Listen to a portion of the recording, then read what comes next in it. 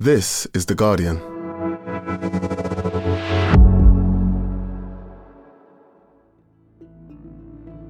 Today, Johnny Depp versus Amber Heard, and why TV cameras in US courtrooms can lead to trial by social media.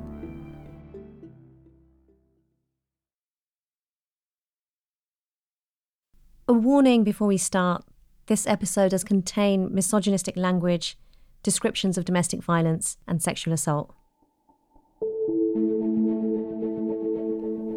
Earlier this month, there has been a verdict in a trial watched by millions around the world. The gruelling defamation case between Johnny Depp and Amber Heard finally came to an end. The verdict came after 6 weeks of very dramatic testimony from both sides. She claimed that he abused her, while he said she was the abuser. A 7-person jury concluded that Amber Heard had defamed Johnny Depp in an article she wrote in 2018 for The Washington Post. In a statement, Johnny Depp said the jury had given him his life back. Amber Heard said the disappointment she feels is beyond words. Well, let's go. And while headlines claimed victory for Depp, the jury did also rule in Heard's favour that she was also defamed by Depp's lawyer, who called her allegations of abuse a hoax.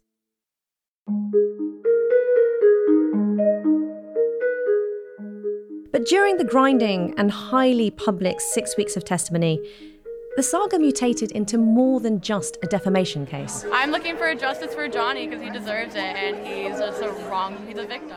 Every day, crowds lined up outside the Virginia courthouse in the early hours of the morning, hoping to be one of the 100 people allowed in the spectators gallery. My name is Karen Usen and I'm from Colchester, UK. We flew here for this, yeah.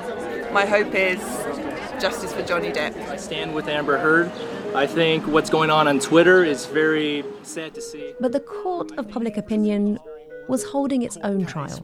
TikTok seemed to become the social media venue where a lot of this played out. Heard's testimony of the alleged abuse was broadcast on phone screens, television sets around the world. This keeps getting better and better and better. Where every day, 9 million people were tuning into the live feed and publishing their reactions online. I've believed Johnny Depp for years. I have never liked her. A trial by TikTok, Instagram, and YouTube, happening in real time. I think the real punishment is that it's been exposed to the world how insane she is. Yeah. Like, she's insane and she's a liar.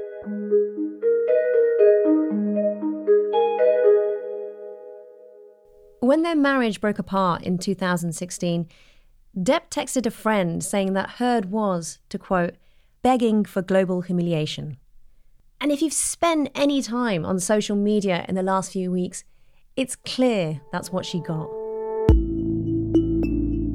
When a jury can smell your lies, they don't like you. From The Guardian, I'm Nosheen Iqbal. Today in Focus: why does the US televise court proceedings? And with millions watching along, can there be a fair trial?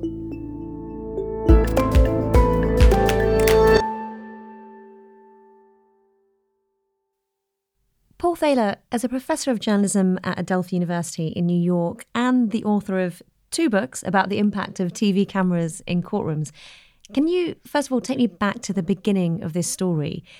When did television cameras first start appearing in courtrooms in the US? Well, cameras started to appear in American courtrooms in the 1980s. I'm not asking for mercy, for I find it somewhat absurd to ask for mercy for something I did not do. The famous Ted Bundy case, a mass killer here in the U.S., was televised, and the judgment on cameras in the court was that, in fact, it caused no harm, essentially, to the fair processes of justice. Into the 1980s, courtrooms across the nation opened up to this experiment, and then there was really just this pull by the technology to open the courtroom, and some of this pull came from actually media organizations that certainly wanted to use footage from sensational trials to broadcast to the American public. Obviously, as a journalist, I can see why it's important for journalists and members of the public to be able to sit in the room while a trial is taking place. But what is the justification for opening up trials in this way and to have a case broadcast live on television? Yeah, The notion of a free press, free media, an open courtroom, First Amendment rights, and the like is certainly paramount, having to do with the camera in the courtroom issue. And certainly television news people argue that the public has the right to see what goes on in these ongoing trials. And I do agree, actually, fundamentally with that idea. I mean, I'm a former journalist, so I certainly believe in First Amendment rights here in the States and an open press and an open courtroom. In fact, the courtroom is a place where the public is allowed to attend. But I don't think that original idea took into account that the open courtroom would also encompass an audience of millions and millions of viewers and media attention that does something to the inside of that courtroom. At the beginning of it, it sounds like there wasn't any question over the morals or the ethics or what it means to sensationalize the justice system. It was, well, we have the access, we have the technology, and we have an audience. Let's go. It all began with charges laid by L.A. police against O.J. Simpson in connection with the brutal slaying of his ex-wife Nicole and 25-year-old Ron Goldman. Paul, the trial of O.J. Simpson in 1995 was perhaps the most memorable televised court case in history. It just doesn't fit. If it doesn't fit, you must acquit. And it had moments that came straight out of television drama. It was a picture of the US that everyone could recognize. There was celebrity, there was race, there was murder, there was sex. Did that trial change the relationship between justice and entertainment in the US? Well, I think it did change. And here we had, as you mentioned, this high-profile individual. Because this is a major celebrity, probably this is the most famous American ever charged with murder. Someone who's basically beloved by the American public. The last person that people would probably imagine would be implicated in a double murder. Now, with all three networks covering the preliminary hearing live, from Boise to Bismarck, it's the only show in town. And the entire culture was captured and captivated. I think there is an amazing, ravenous appetite for information about O.J. Simpson. But virtually the Los Angeles Times, as well as all local news stations, as well as national news stations and cable stations that were just emerging in the 1990s, really stopped covering anything else, essentially, it seemed. Inside the court building, another zoo. Reporters sit glued to small monitors, watching, waiting for any new evidence in the case that's captured the attention of the world. And so there was this whole rise of a new genre of television that court TV certainly understood and was born out of. They realized that trials actually could be very entertaining. We, the jury, in the above entitled action, find the defendant, Orenthal James Simpson, not guilty of the crime of murder in violation of Penal Code Section 187. The jury in the Simpson case were sequestered for 374 days.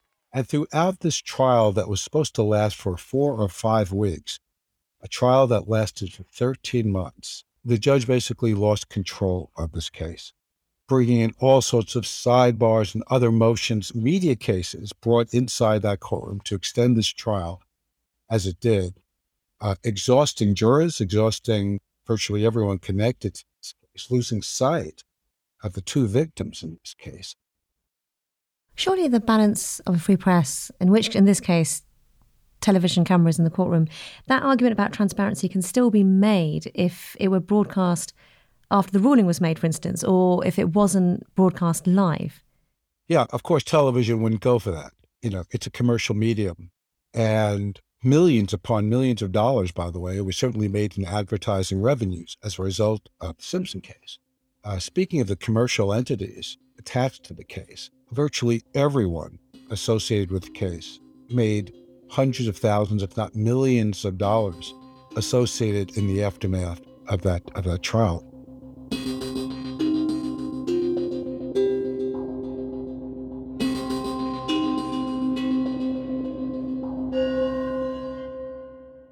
Moira Donegan, as a columnist for The Guardian US, you have been following the Depp versus Heard trial quite closely.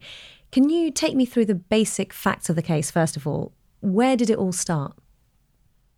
So Johnny Depp and his ex-wife, the actress Amber Heard, were in a relationship from 2012 to 2016. And at the time, there was a lot of tabloid coverage that depicted their dating relationship and eventually their marriage as volatile and shaped by drug use and accusations of infidelity and blowout fights, right? And this came to a head in 2016. Amber, did Johnny give you that bruise on your face? When Heard appeared at a Los Angeles courthouse with bruises to her face and was granted a restraining order against Depp, and they divorced. The lawsuit itself stems from a 2018 op-ed that Heard published about 2 years after her separation from Depp, in which she referred to herself as, quote, a public figure representing domestic abuse. The article was published in the Washington Post, and it didn't mention Depp at all. It had no allegations about their relationship. It was very much about sort of the aftermath of making an allegation and the way that women are treated after they come forward. Nevertheless, Depp and his attorneys alleged that that statement was defamatory, and he sued his ex-wife for $50 million. Now, Johnny Depp had already lost a libel case here in the UK in 2020 against the Sun newspaper. Moira, can you remind us what happened there? Yeah, so Johnny Depp has sued previously over these characterizations of the ways that he treated his ex-wife. He brought a suit against the Sun newspaper in the UK, claiming defamation over an article that referred to him as a wife beater. And, you know, that suit was something that legal experts thought that Johnny Depp might prevail in. There is no First Amendment. The burden of proof to make a truth claim is entirely on the defendant.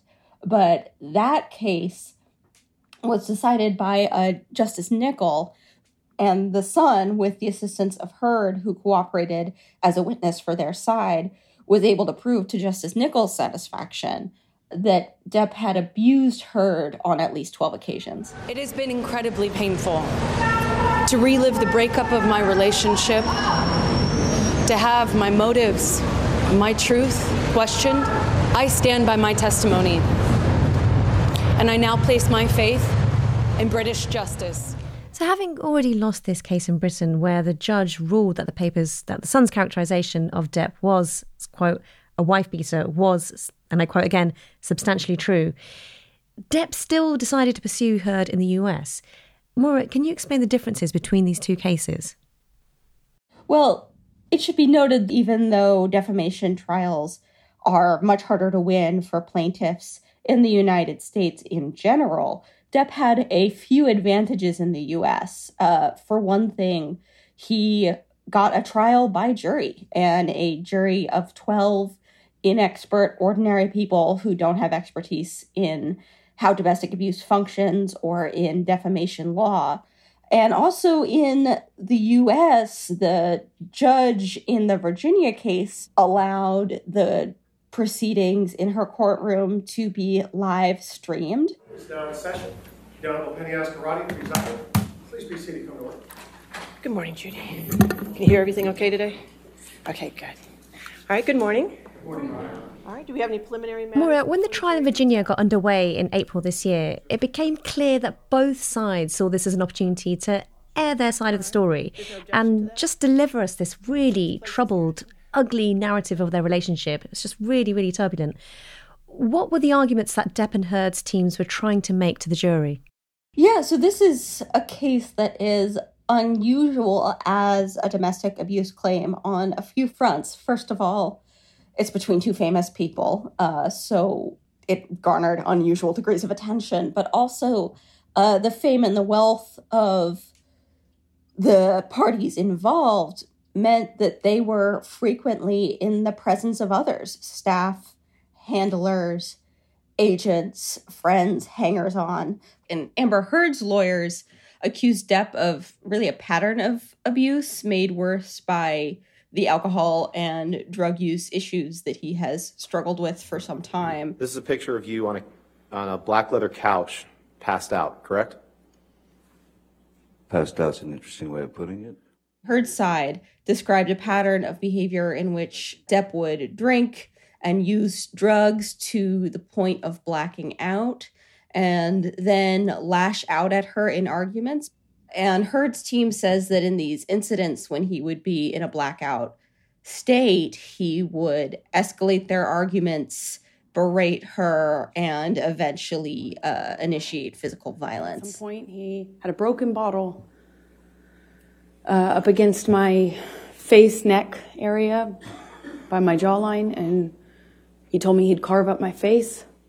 Heard's side also alleged in some pretty grueling testimony by Heard herself that this pattern of violence included at least one incident of sexual assault. Felt this pressure. I felt this pressure. On my pubic bone. He thought he was punching me.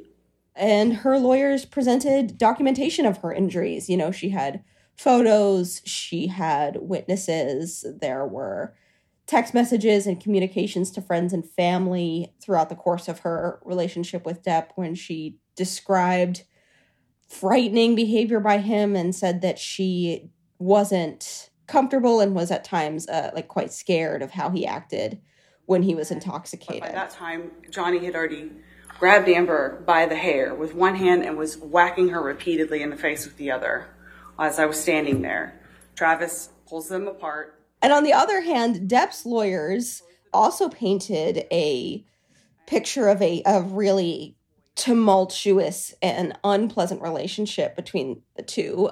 First of all, they claimed that Heard's allegations were, quote, wild, over the top, and implausible.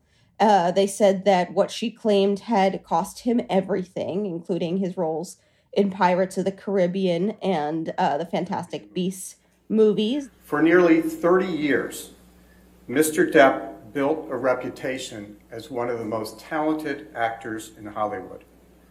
A respected artist whose name was associated with success at the box office. Today, his name is associated with a lie. And the lawyers said that Heard had engaged in a lot of activity to try and fabricate this abuse. They accused her of faking the photos of her injuries, and they pointed to instances where Heard says that she was hurt, but there was no documentation that she sought medical help. And you testified that you bled as a result of this sexual assault, correct? That is correct. All right. And you testified that your forearms were cut. My forearms and my feet. And your feet were sliced up. That's correct. And you testified you had a bruise across your jaw. That is correct. And there is not a single medical record reflecting treatment for any of those injuries, is there, Ms. Heard? I didn't seek treatment. And they argued that Heard herself was abusive. They accused her of demeaning name-calling and at times of physical violence. Yes. So you call him a sellout and a joke? I called him horrible, ugly things, as you can hear. And sellout. We spoke to each other in a really horrible way. Pretty sure we just heard you speak to him in a really horrible way. You called him a sellout. I just disagree. Right, Ms. Heard? You called him a sellout. And there was a lot of audio and video evidence in this case where the couple had recorded each other. Moira, can you describe what that was? Yeah, you know, one of the things that was unique about this case was how much video and audio evidence there was.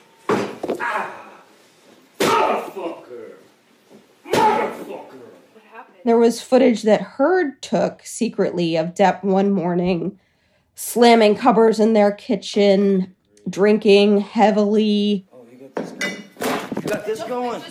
Oh, really? And then Depp's attorneys presented audio in which Heard, speaking about a fight they had, told Depp that she didn't punch him, but she did hit him. You got hit. I'm sorry I hit you like this, but I did not punch you. I did not fucking deck you. I fucking was hitting you. There was a lot of this audio, and it was all pretty disturbing. Moira, while we could never know the exact dynamic between the couple when they were alone, we do know how Depp spoke about Amber Heard over text. What sort of things were heard in court when those texts were shared? You know, the text messages that Johnny Depp sent to other people were quite disturbing. There was one text that he sent to the actor Paul Bettany, in which he fantasized about murdering her. I'd like to apologize to the court and to the jury for some of the language that I'm going to have to use today, but unfortunately, you're going to see a lot of documents with language like this. After you said, "Let's drown her before we burn her," Mr. Depp, you said, "I will fuck her burnt corpse afterwards to make sure she is dead." In another text message, he spoke in luridly misogynist terms about Heard's genitals. He called her mushy, pointless, dangling, overused, floppy fish market. There was a great deal of contempt.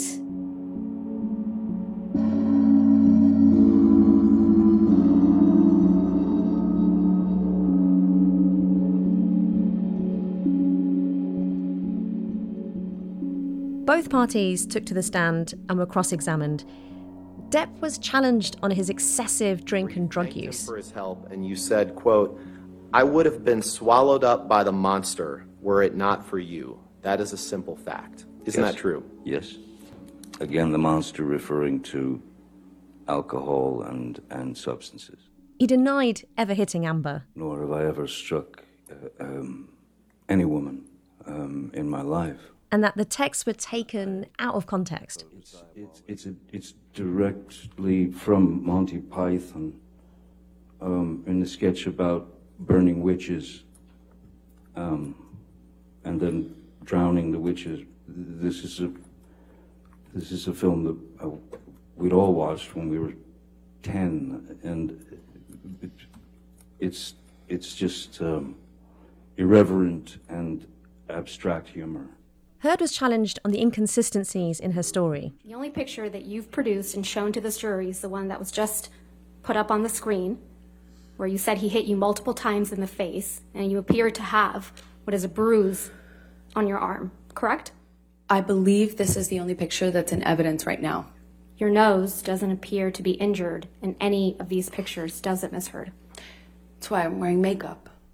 Depp's lawyers questioned her on the recording where she appeared to admit to hit Depp. You said you hit Mr. Depp, right? Yeah, I had to hit his body to get Ms. him out Heard, of the door. My question was, you said on that recording... In a 2015 incident in Australia, Depp claimed Heard had injured his hand by throwing a vodka bottle. She then grabbed that bottle and threw that at me. Heard denied this. She claimed that this was the incident in which she was sexually assaulted. At the end of 23 days of testimony, witness statements, video clips, digital imaging experts, the jury were left with a portrait of an extremely dysfunctional relationship. And outside the courtroom, all around the world, while some people were glued to every minute of the live coverage, other people were learning about the case through 5-second viral comedy clips. Maura, can you tell us about some of the online commentary and memes that took on just a complete life of their own on social media during this trial?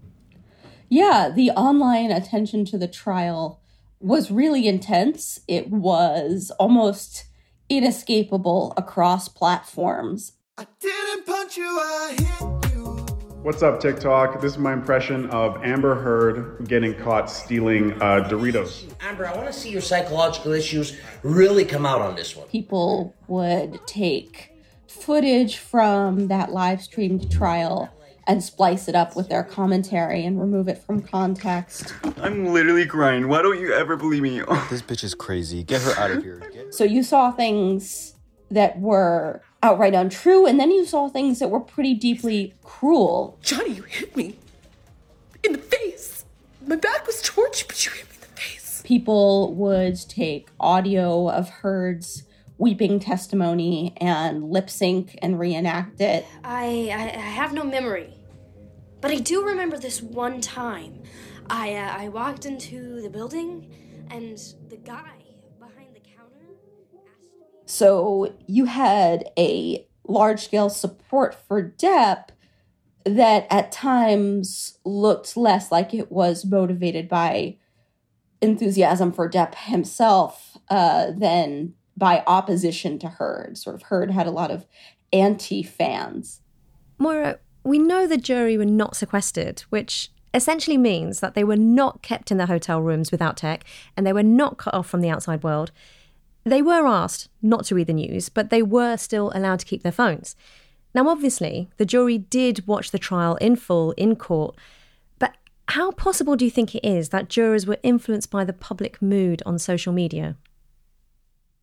I think it's not merely possible, but almost certain. And on social media, the coverage of the trial and specifically commentary that favored Depp and opposed Heard was inescapable for weeks. Just the quantity of it was massive, and it was not something that could be avoided if you had access to social media at all. So I think it was very, very unusual and candidly very unwise for the jury not to be sequestered in this case. And I think it is almost certain that they were influenced by the biased misinformation that was available online. Do we know who was pushing that content online? You know, it's interesting. We do know that some forces were seizing upon the Depp-Heard trial and the anti-Heard sentiment to try and advance their own causes. Vice reported that the far-right online outlet, the Daily Wire, was investing, really, really large sums of money to promote pro-Depp and anti-Heard content. We also know from reporting by the media reporter Taylor Lorenz at the Washington Post that a lot of online influencers pivoted to covering the Depp-Heard trial, even if they were, typically working in other subject areas, because there was such a large demand for anti-Heard content.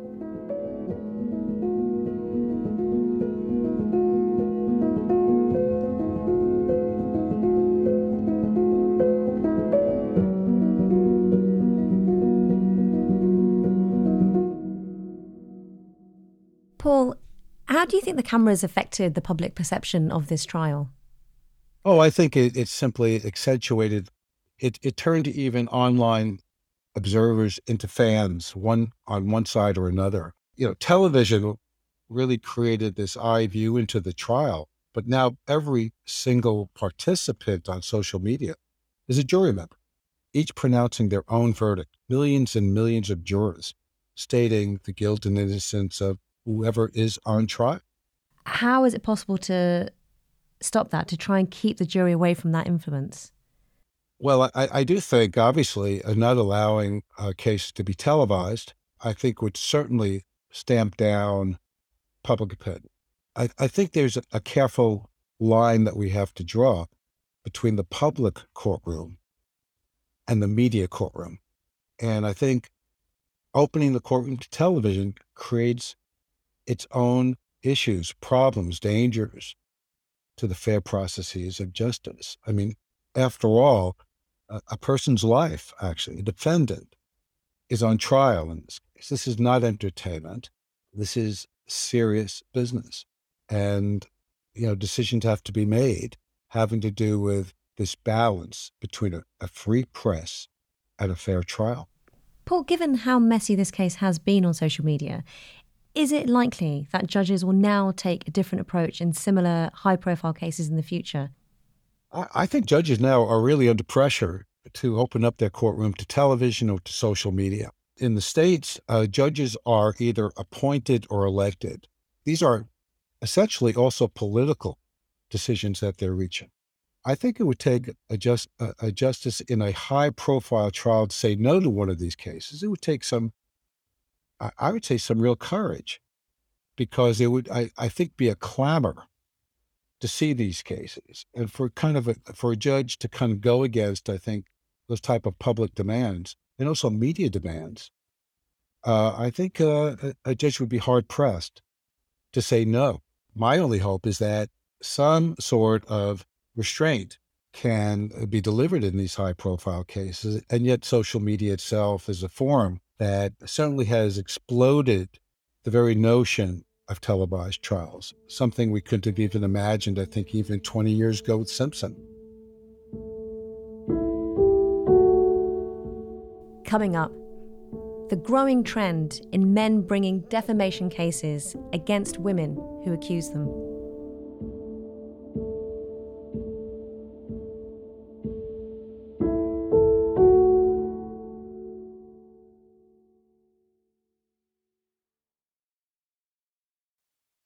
Moira, last week the jury ruled in favour of Johnny Depp, and Amber Heard has been ordered to pay $10.35 million in damages. Now, they clearly thought his reputation had taken a hit and been tarnished by the allegations Heard had made in that Washington Post article. Now, that was a very prominent headline that caught everyone's attention. But the actual verdict was a bit more complicated than that, wasn't it? Yeah, because, the jury found that Heard defamed Depp by referring to herself as a public figure representing domestic abuse, but they also found that Depp defamed Heard via one of his attorneys when that lawyer referred to one of Heard's abuse claims as a hoax. Jury concluded that Depp was defamed by ex-wife Amber Heard, adding that she was also defamed by him for smaller damages. Trevor Ault has... It's a strange ruling. It does seem a tad contradictory, both that Heard defamed Depp when she identified herself as a public figure representing domestic abuse, and also that Depp's attorneys defamed Heard when they referred to that abuse as a hoax. The verdict is slightly confusing. The US verdict seems to contradict the UK trial. Now, the only people who really understand what happened in their relationship is them. But regardless of who was or was not abused in this case, it could still have implications that go well beyond this story. Putting this case aside, following the trial, Stanford law professor Michelle Dauber said that allowing the trial to be televised was the single worst decision she could think of in the context of intimate partner violence and sexual violence in recent history. Moira, in your opinion, do you think the case being televised played a role in its outcome? Yes, it did. The other problem is we had cameras in the courtroom. Amber Heard's lawyer, Elaine Bredehoft, put much of the blame on the courtroom cameras and the brutal atmosphere they generated. But we had everything on camera, and we had tremendous social media that was very, very, very much against Amber. It was pointed out that was the first time. The impact of cameras being in the courtroom meant that Amber Heard had to describe what she says were incidents of domestic and sexual violence on television. That's torturous. And the cameras also allowed clips from the trial to be taken out of context, manipulated, commented upon, all in real time. While, as we discussed, the jury was also able to see all that misinformation. I think it was a tremendously poor decision. Moira, Johnny Depp won the case. The jury found that Heard had defamed him and that she had done so with malice. But since the verdict, there has been some prominent criticism of the media circus around a case based on allegations of domestic violence, suggesting that it could mean women don't speak about their experiences of abuse. Now, this is happening at the same time as we're seeing this worrying new trend emerging of men bringing defamation cases against women who accuse them of abuse. Can you tell me a bit more about what's going on in the US? Yeah, so, this case was just the most high-profile recent example of a growing trend of men accused of domestic and sexual violence bringing defamation suits against their accusers. The survivors' rights group Know Your Nine in the United States has data suggesting that almost 30% of women who report sexual violence on college campuses are threatened with defamation suits. Moira, it has now been 5 years since the Me Too movement went fully mainstream. And as women, there was a sense that we were making progress, that this really was time up on women not being believed and not being taken seriously when they accused men of abuse. But now, where does this ruling leave us? The Me Too movement was, I think, a really important step forward for women's rights. It was an outpouring of women's free speech, a large-scale refusal to be silenced. It was a moral movement emphasizing women's right to their own bodies and decrying men's assertions of entitlement to those bodies. But it was also, a media moment. It was also something that even felt at the time short-lived. I remember speaking to survivors in that era who told me I have to come forward now before the window closes again. And I think that's a sentiment that was pretty broadly shared. And it's not uncommon, in these progressive justice movements in America, sort of advancements, particularly for women, they never go in a straight line, right? We always have this situation where there's 2 steps forward, 1 step back, and we've progressed quite a bit in Me Too, and now we're seeing quite a bit of the backlash. But I think that memory of that moment and sort of the moral vision of women's freedom of speech and bodily autonomy and dignity in public that it represented, people aren't going to forget that. Women aren't going to be willing to go back into silence again, not for too long. Moira, thank you. Thank you so much. That was Guardian US columnist Moira Donegan. You can read her column, The Amber Heard Johnny Depp Trial Was an Orgy of Misogyny, at theguardian.com. My thanks to her and to Paul Thaler. And that's it for today. This episode was produced by Alex Atack, Sammy Kent, and Hannah Moore. Sound design was by Rudy Zagadlo. The executive producers are Elizabeth Cassin and Phil Maynard. We'll be back tomorrow.